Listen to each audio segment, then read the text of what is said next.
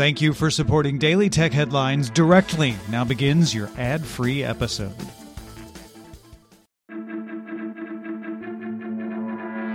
These are the Daily Tech Headlines for Thursday, May 13th, 2021. I'm Rich Stroffolino. Colonial Pipeline announced it resumed operations on May 12th following being temporarily shut down due to a ransomware attack. However, Bloomberg sources say the company actually paid a nearly $5 million ransom on May 7th within hours of the attack. However, the decrypting tool supplied by the ransomware operators was so slow, the company continued to use its own backups to restore the system. A new U.S. executive order authorizes the Commerce Department to create cybersecurity standards for companies that sell software services to the federal government, and specifically directs federal agencies to authenticate users based on behavior, not just location and password.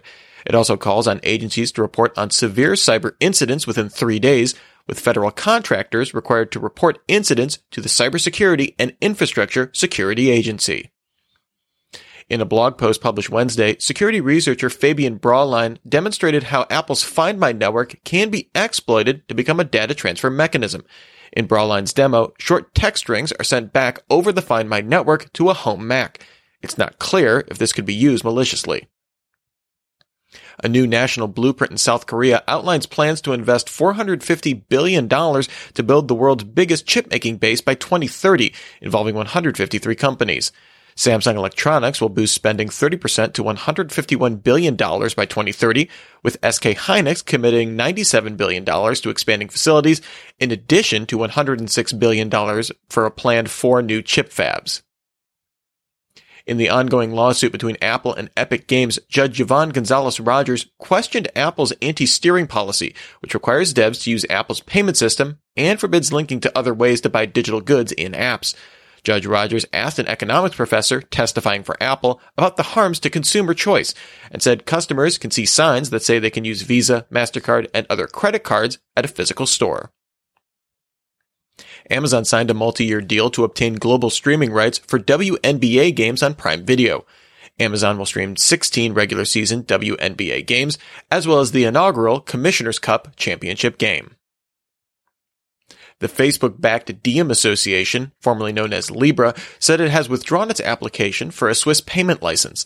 The association is now working with Silvergate, a California state-chartered bank, to issue a U.S. dollar-backed stablecoin called Diem USD. Tesla CEO Elon Musk said the company will stop accepting Bitcoin as payment over concerns about the cryptocurrency's energy usage.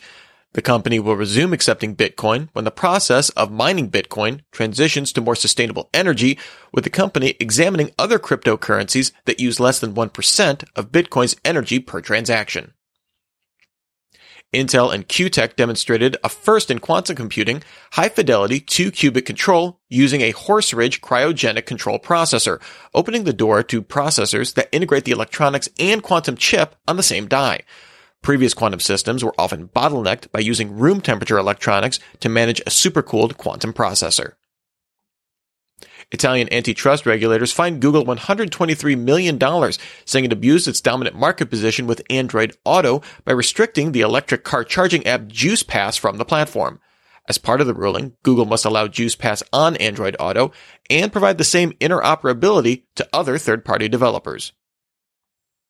Roku announced it will launch its original programming on the Roku channel in the US, UK, and Canada on May 20th. The initial slate will be 30 shows Roku previously acquired from Quibi, with plans to roll out more acquired content throughout 2021. Intel Labs showed off a new machine learning project called Enhancing Photorealism Enhancement to create a photorealistic version of Grand Theft Auto gameplay. The system uses a cityscapes dataset of German city streets and was able to integrate geometric information from the game's G-buffers, rendering individual frames but maintaining temporarily stable objects throughout the scene. Asus announced the Zenfone 8 with a 5.9-inch 120Hz AMOLED screen, a Qualcomm Snapdragon 888 SoC, a headphone jack, and is the first Asus phone IP68 dust and water rated, available in Europe for €599. The company also announced the larger Zenfone 8 Flip with a 6.67-inch 90Hz AMOLED screen using the same SoC, with a rear camera module that can be flipped to the front, starting at €799. And finally, Motorola announced it's partnering with Guru Wireless to bring its proprietary remote wireless charging to phones. It's unclear if technology from Guru Wireless was used as part of Motorola's One Hyper remote wireless charging demo shown off in January. Remember, for more discussion of the tech news of the day, subscribe to Daily Tech News Show at dailytechnewsshow.com. And remember to rate and review Daily Tech Headlines wherever you get your podcasts. Thanks for listening. We'll talk to you next time. And from all of us here at Daily Tech Headlines, remember, have a super sparkly day.